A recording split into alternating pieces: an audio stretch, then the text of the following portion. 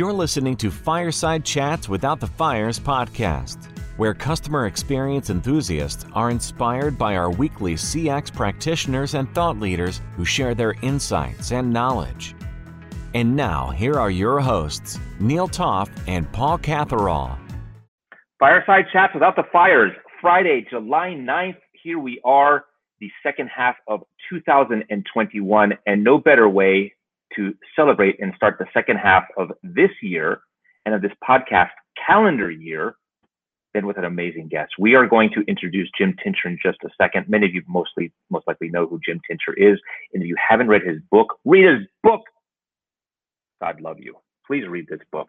We're going to get to that in just a second. I am Neil Toff, co-host and co-creator of Fireside Chats Without the Fires, a CX podcast, joined by Paul Catherall, my co-host and co-creator, and the brains behind this operation. Paul, it is Friday. We are recording back on Friday. We've recorded on so many non-Fridays recently. It's great to actually have a Friday session again.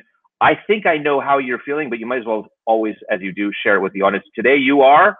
I am buzzing, Neil. It's Fireside Chats Friday, right? What I am buzzing. This is great to have Jim back on. I know we did a very short podcast, probably about 2 or 3 months ago now, but to be able to talk to Jim in a lot more detail about something close to his heart, I'm very, very excited about. So yeah, and also for the viewers out there that are watching this on video, Jim is our first guest who is using the official Fireside Chats background. Jim, thank you so much, my friend.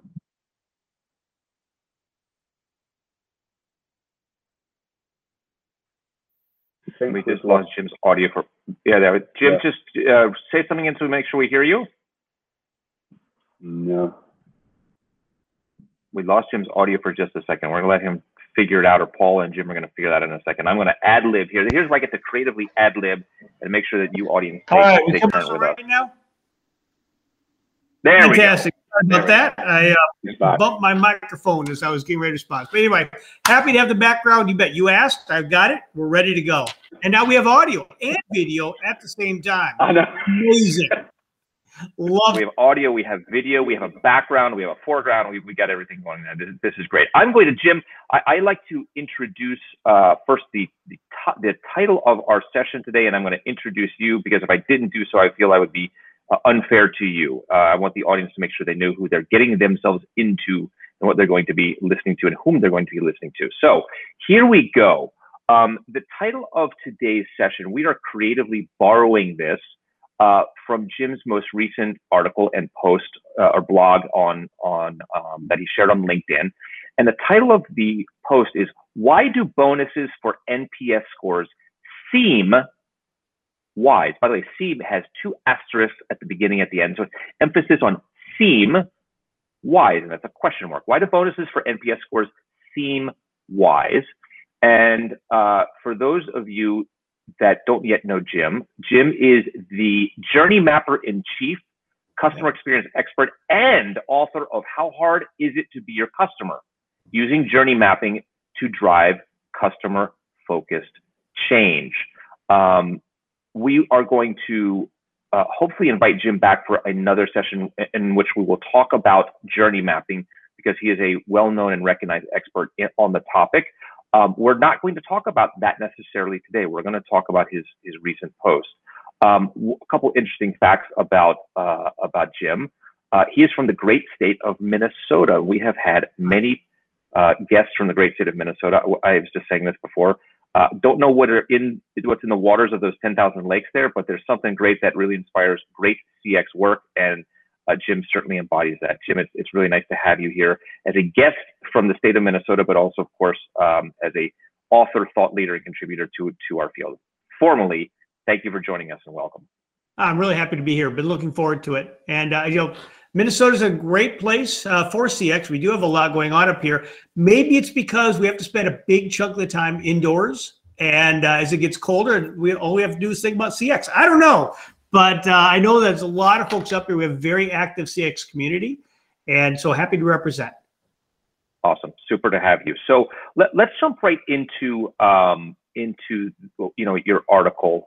I call it an article. Maybe I'm showing my age by calling it an article. I think maybe a post is maybe it's a better word, but it's a great piece of content that I will selfishly say is relevant because it's what I experience in my work every day managing a contact center.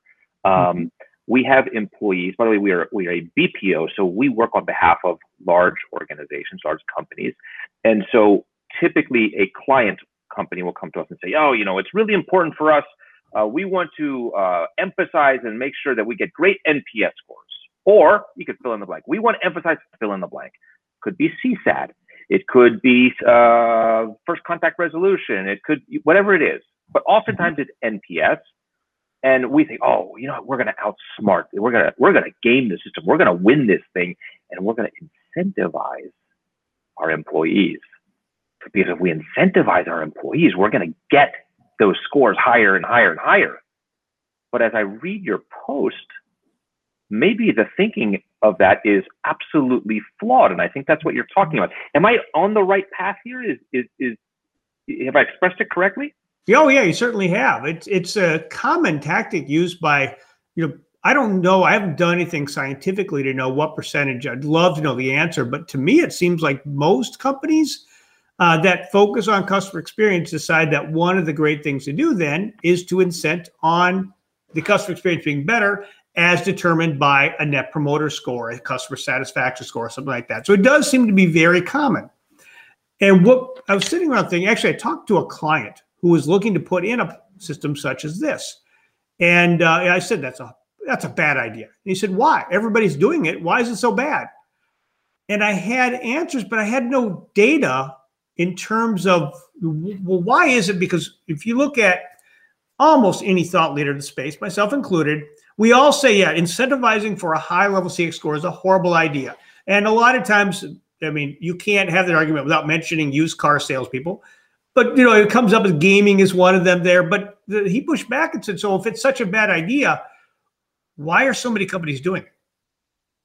And that got me thinking, well, that's a very good question. And one I didn't have an easy answer on. But why is it that so many thought leaders say it's a horrible idea, yet so many are doing it?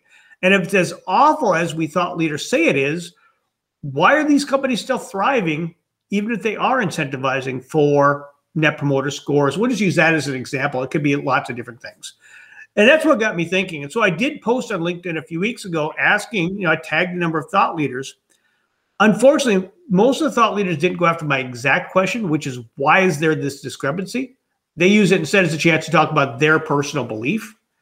And, but it still begs the question of not just itself, is it bad or good, but why is there such a difference in the thought leadership approach and what actual customers and companies are doing? I want to ask you a question. You talked about the used car salesman. Yeah. This one also resonates for me, not because I'm a used car salesman, and hopefully nobody perceives me as a used car salesman, but I do think that there is a very big trap in the use of incentives similar to that of used car salesmen. But I'd like you to explain that for the audience, kind of what you meant by that. And by the way, I'm not challenging you. I think I'm agreeing with you, but I'd like to know kind of what you're referring to. And audience, as you listen to this, do a little thoughtful reflection here. If your own operation, your own organization is kind of doing these things that Jim is about to define for us.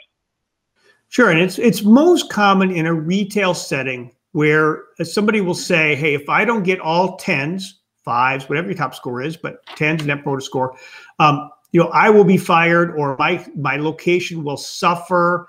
That the bad things will happen to me if you don't give us a top score, or to my location. My favorite, by which I mean least favorite example of this, is here in the cities, Abra Auto.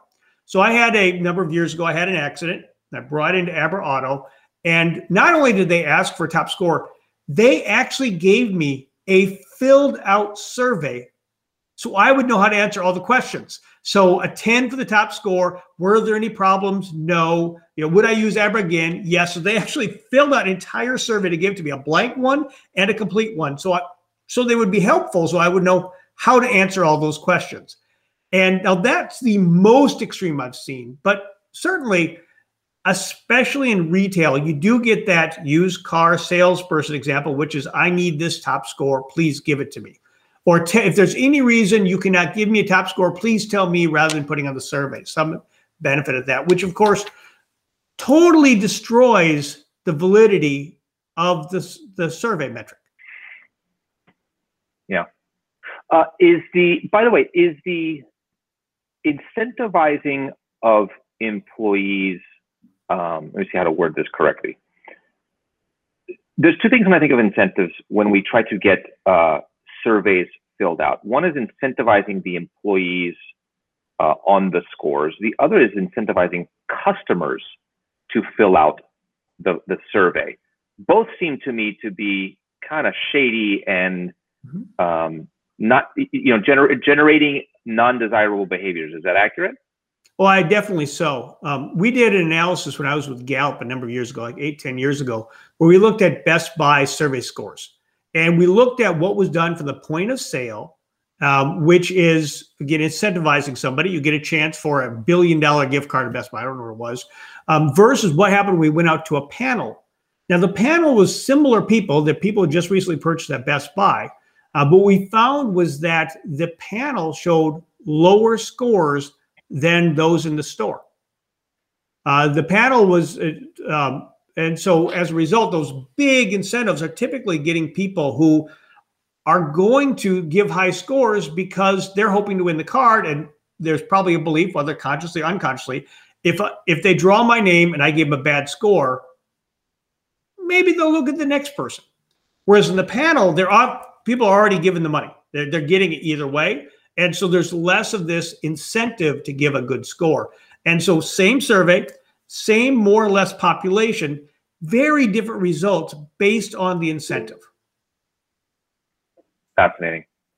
I mentioned earlier that I have several clients, but really this one came up yesterday with a client. We're doing our quarterly business review.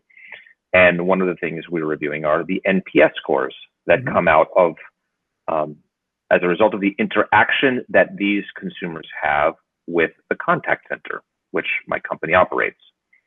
And I pushed my client just a bit. I said, so tell me about like this whole activity. And she said, well, yeah, my management, they want us to be looking at NPS scores. And I didn't say anything. I was silent. And that's when the silence was a little awkward. And I think she said, yeah, not really doing anything with it, but they asked me to get the data. So like, we're going to get the data. I stayed silent, a little more awkward silence, right? And then she kind of admitted like, yeah, we're not really doing anything with it, but like they're doing it. Okay, so fine. But like that in and of itself is kind of like a big wow moment of, what are you doing? Why are you doing this? But okay. And then we got to the question of where in the process we're asking the question. Is it when the interaction with the contact center is complete? It's not. The NPS question comes at the end once the resolution of the process has come. It's kind of gaming the system to make sure that the response has a chance of having a lot higher value than at the point of the interaction.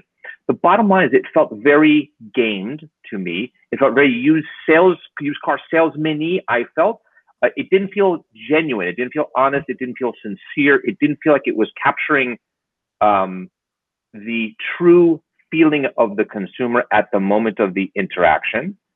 But maybe that's me, and it's just like I said, it resonates with something that's going on with this particular client.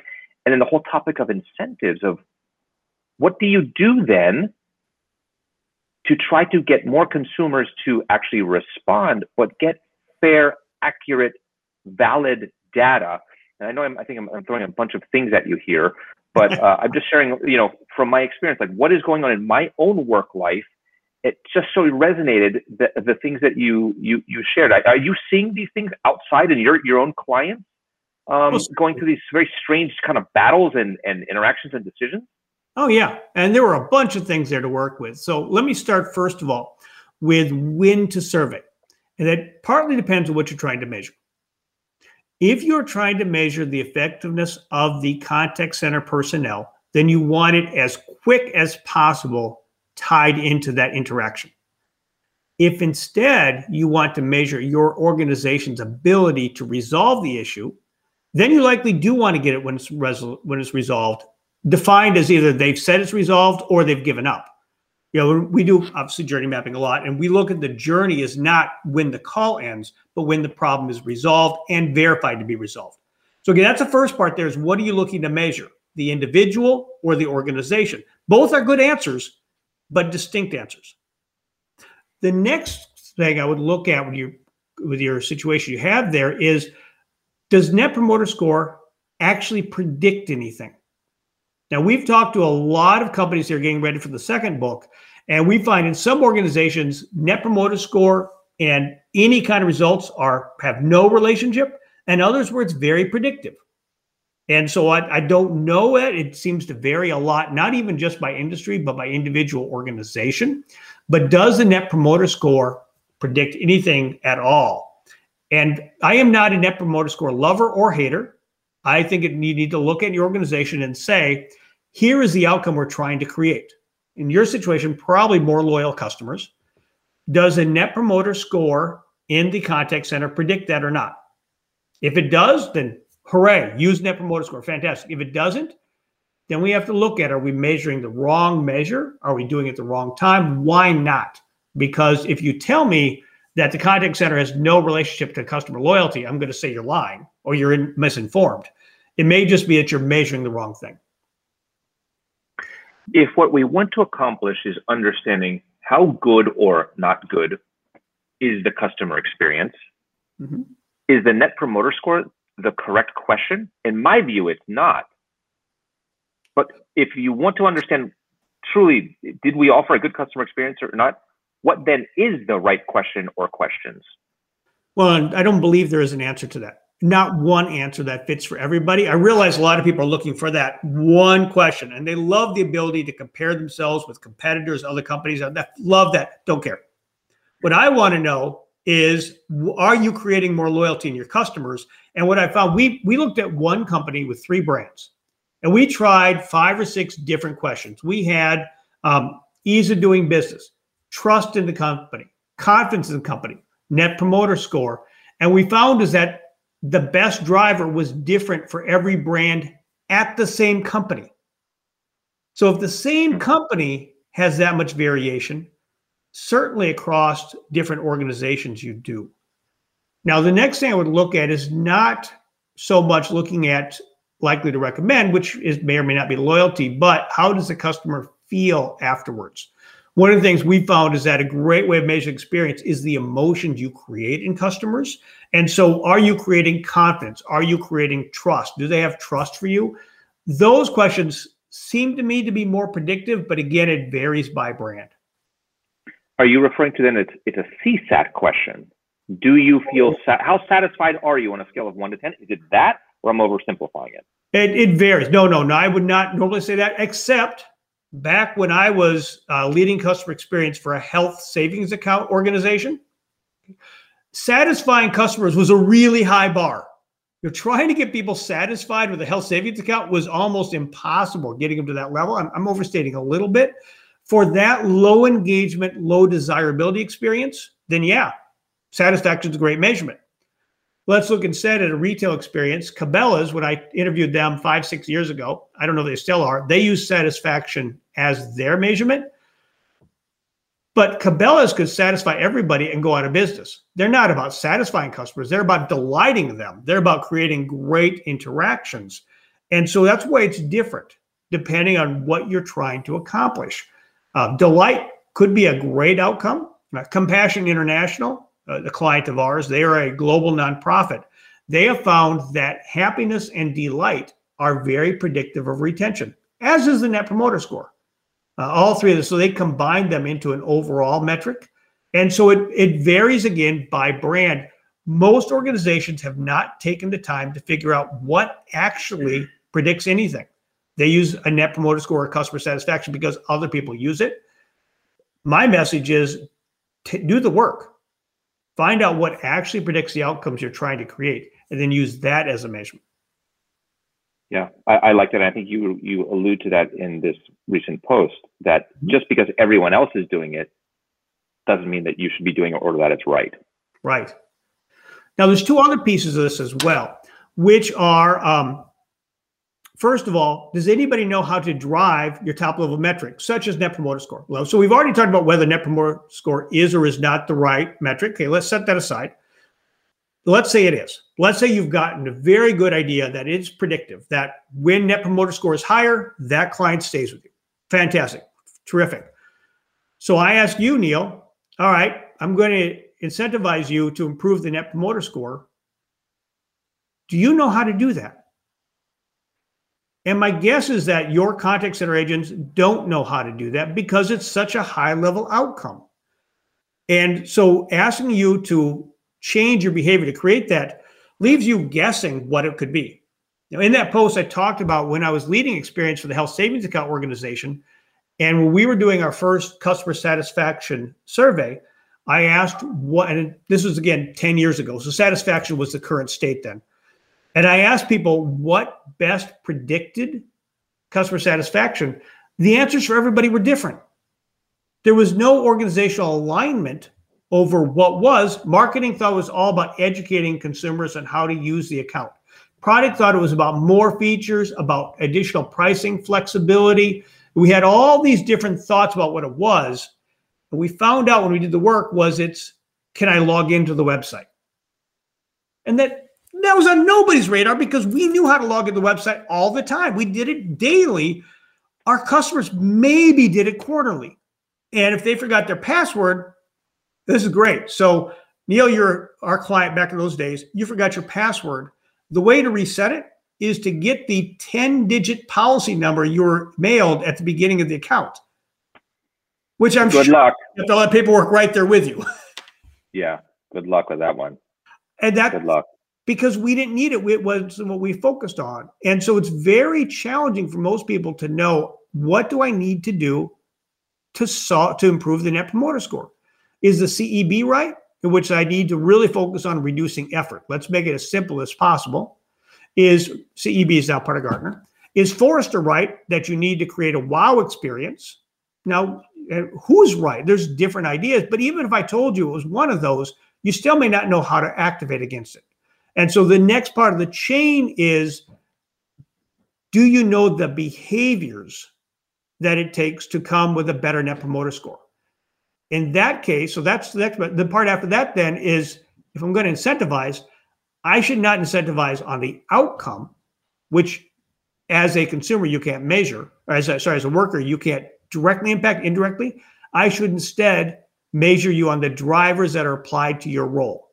So if I have determined that the number one driver of Net Promoter Score is the contact center agent's knowledge, then if I'm going to incentivize, which is the last question, I should incentivize your agent based on their knowledge and the survey score on their knowledge, not on their outcome.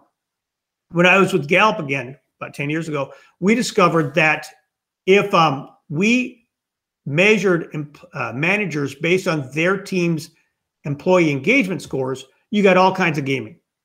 You know, we had one store, we were working with a client that the store manager put up a whole bunch of balloons with the number 5 on it the week of the engagement score, because he was trying to game the system to get a bonus. Smart, by the way. Oh, yeah, it's great. I don't know where they found a bunch of balloons with 5s on them. I'm guessing 5th birthday. I don't know, but they're gaming it. But when instead the incentive was based on, did your manager take actions based on last year's survey? Well, that was harder to game, unless, of course, you did things. If you call that gaming, you're actually doing things and then reminding people of things you did based on the survey. Now, I suppose you can call that gaming. I call that good management. Changing things based on results and reminding people what you did. And you can't, the 5 balloons not going to work so well for that.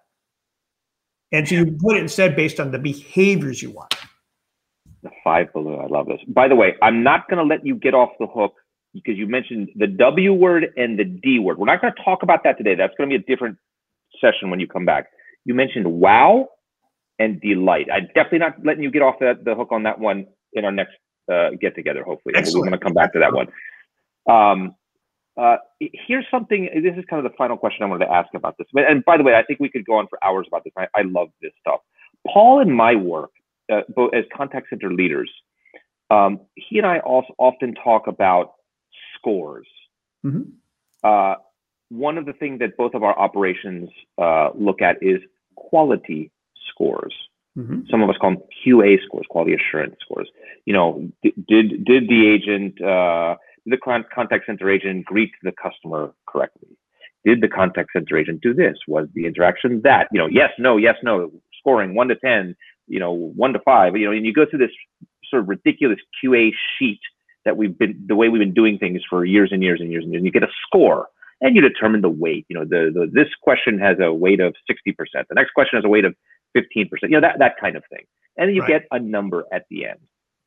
The industry, as far as I can tell, and what I think Paul has done in an intelligent way, is get away from the score, because the score is not indicative necessarily of the experience. The score is just a number that comes as a result of a random way you've structured this Excel spreadsheet and spits out a number, but like I said, it's not necessarily indicative of how good or not good the experience was. It's how good or not good it was relative to what I say and think is important. And I, in my operation, am trying to get away from that. Paul, a long time ago, I believe, got away from the score and is more kind of yes or no questions to get a sense of, was the experience really good or not? The way Paul and I are looking at this, does it resonate with where we should be going and how we should be structuring things in your view? Oh, yeah. Well, it comes back again to what is your goal? If your goal is to suck less, then you should use the scores. But if you have a lot of problems, let's say you take over a center and there's just real issues, that there's horrible performance and your goal is to suck less, then I would recommend actually that type of approach. Scores enforce mediocrity. And that's what scripts do. They enforce mediocrity. A lot of research out there that shows but if instead you're looking for excellence, now the approach you're using is what I recommend, which is more about how do we coach based on what we've observed, what's happening there. And again, if you have an individual who is way below the baseline, then a score is a good way of saying, it's not just me saying this, look at your scores. But once you have that baseline, if I look at Keith Carlson, my best phone rep ever, if I'd have graded him based on the score sheet, he'd been so off the charts, it wouldn't do anything to him. Instead, it was more about how do we tweak what you're doing to bring it up even another level. And so there is a role for scores in terms of trying to stop the bad behaviors, but you're not going to create excellence that way.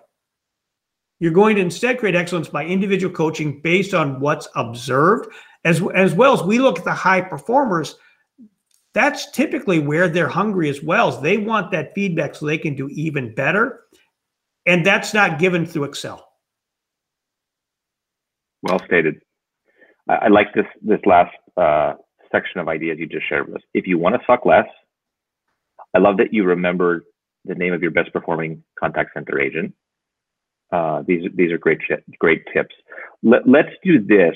Audience, once again, you will find on Jim's LinkedIn profile, Jim Tincher, the post that he just recently put out there. Why do bonuses for NPS scores seem wise? Read it. One question, Jim, as we conclude this portion, you said that you're going to come back next week to read part 2 of this post. So there is a second part that's coming up.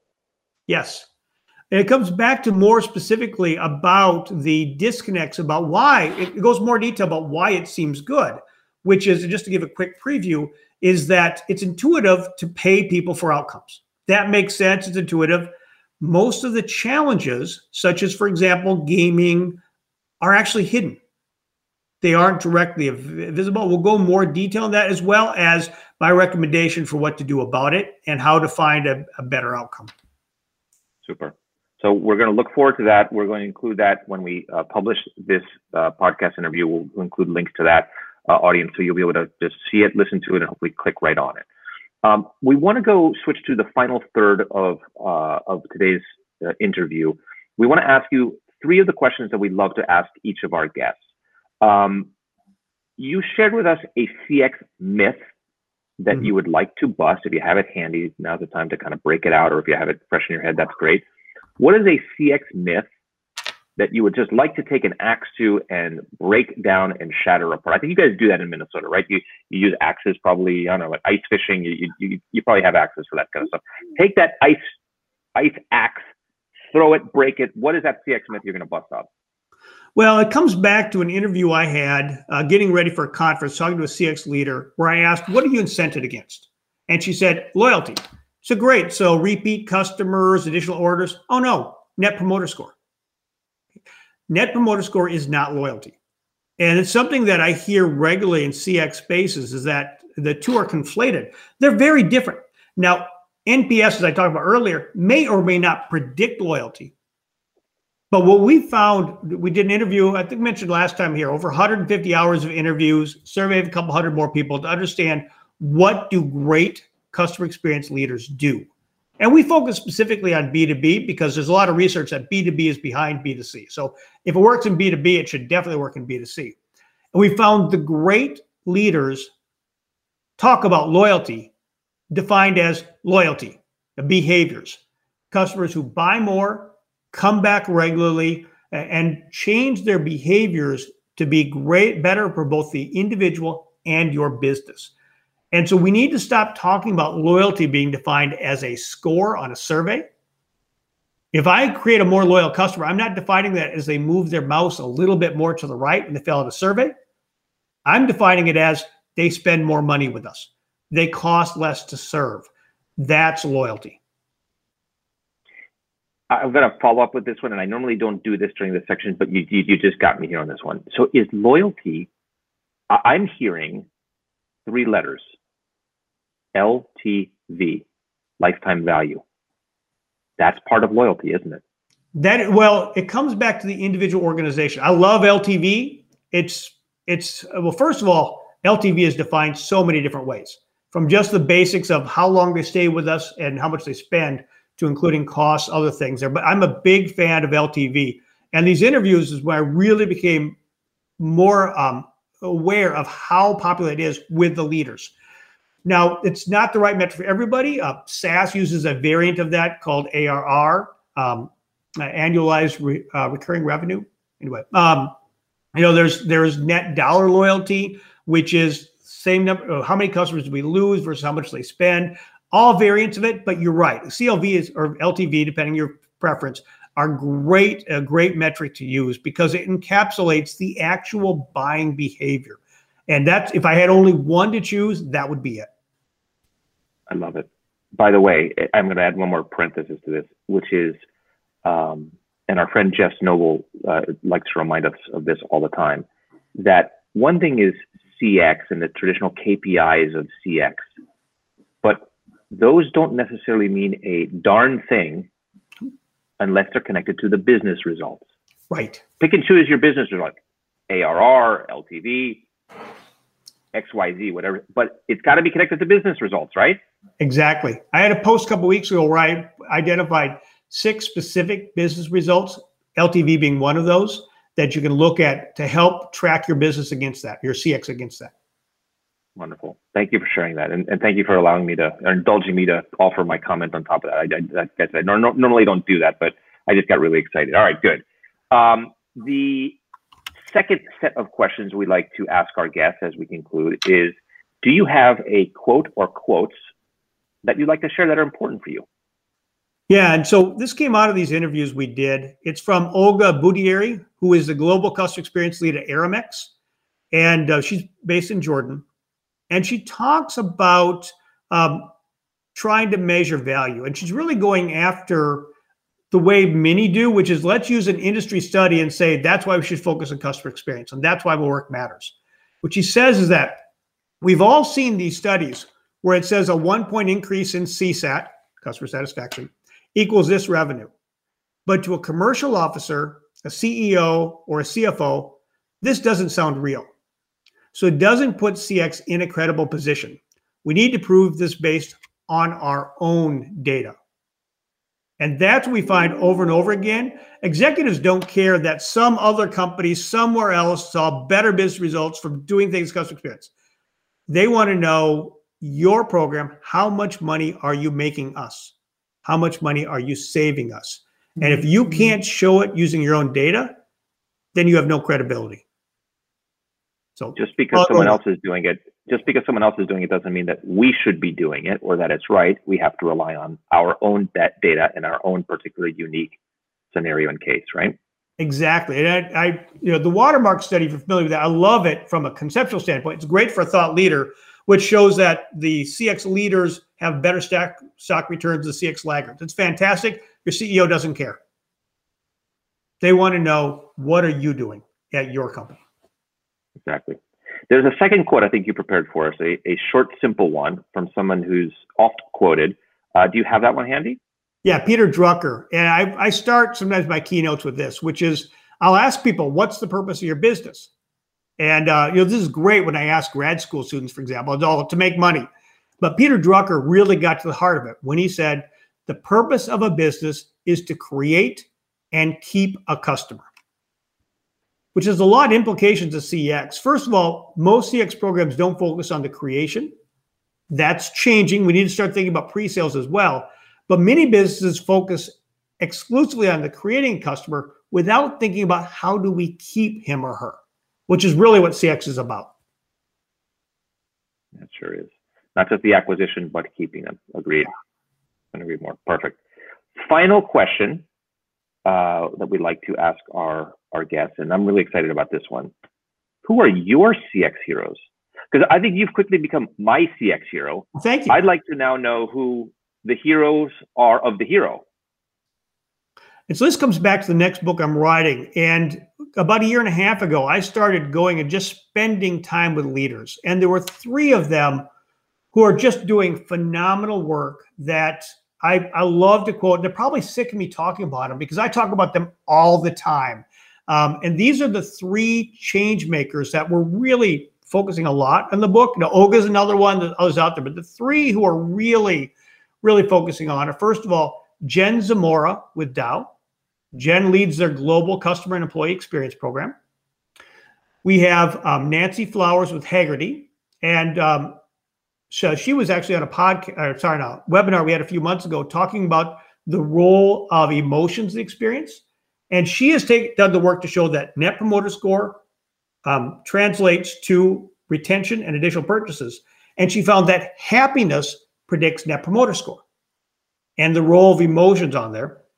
And when we talk about emotions, if I didn't talk about Roxy Strominger, she would come after me because she's got grad school work on this. She has created this really predictive system on, for them, the role of confidence in the experience and how confidence leads clients to buy more as well as to become less expensive to serve.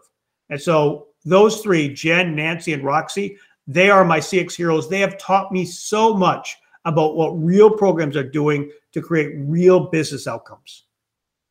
I love this. You know why? I have never heard of any of these 3 before, which is great. I think that's a plus.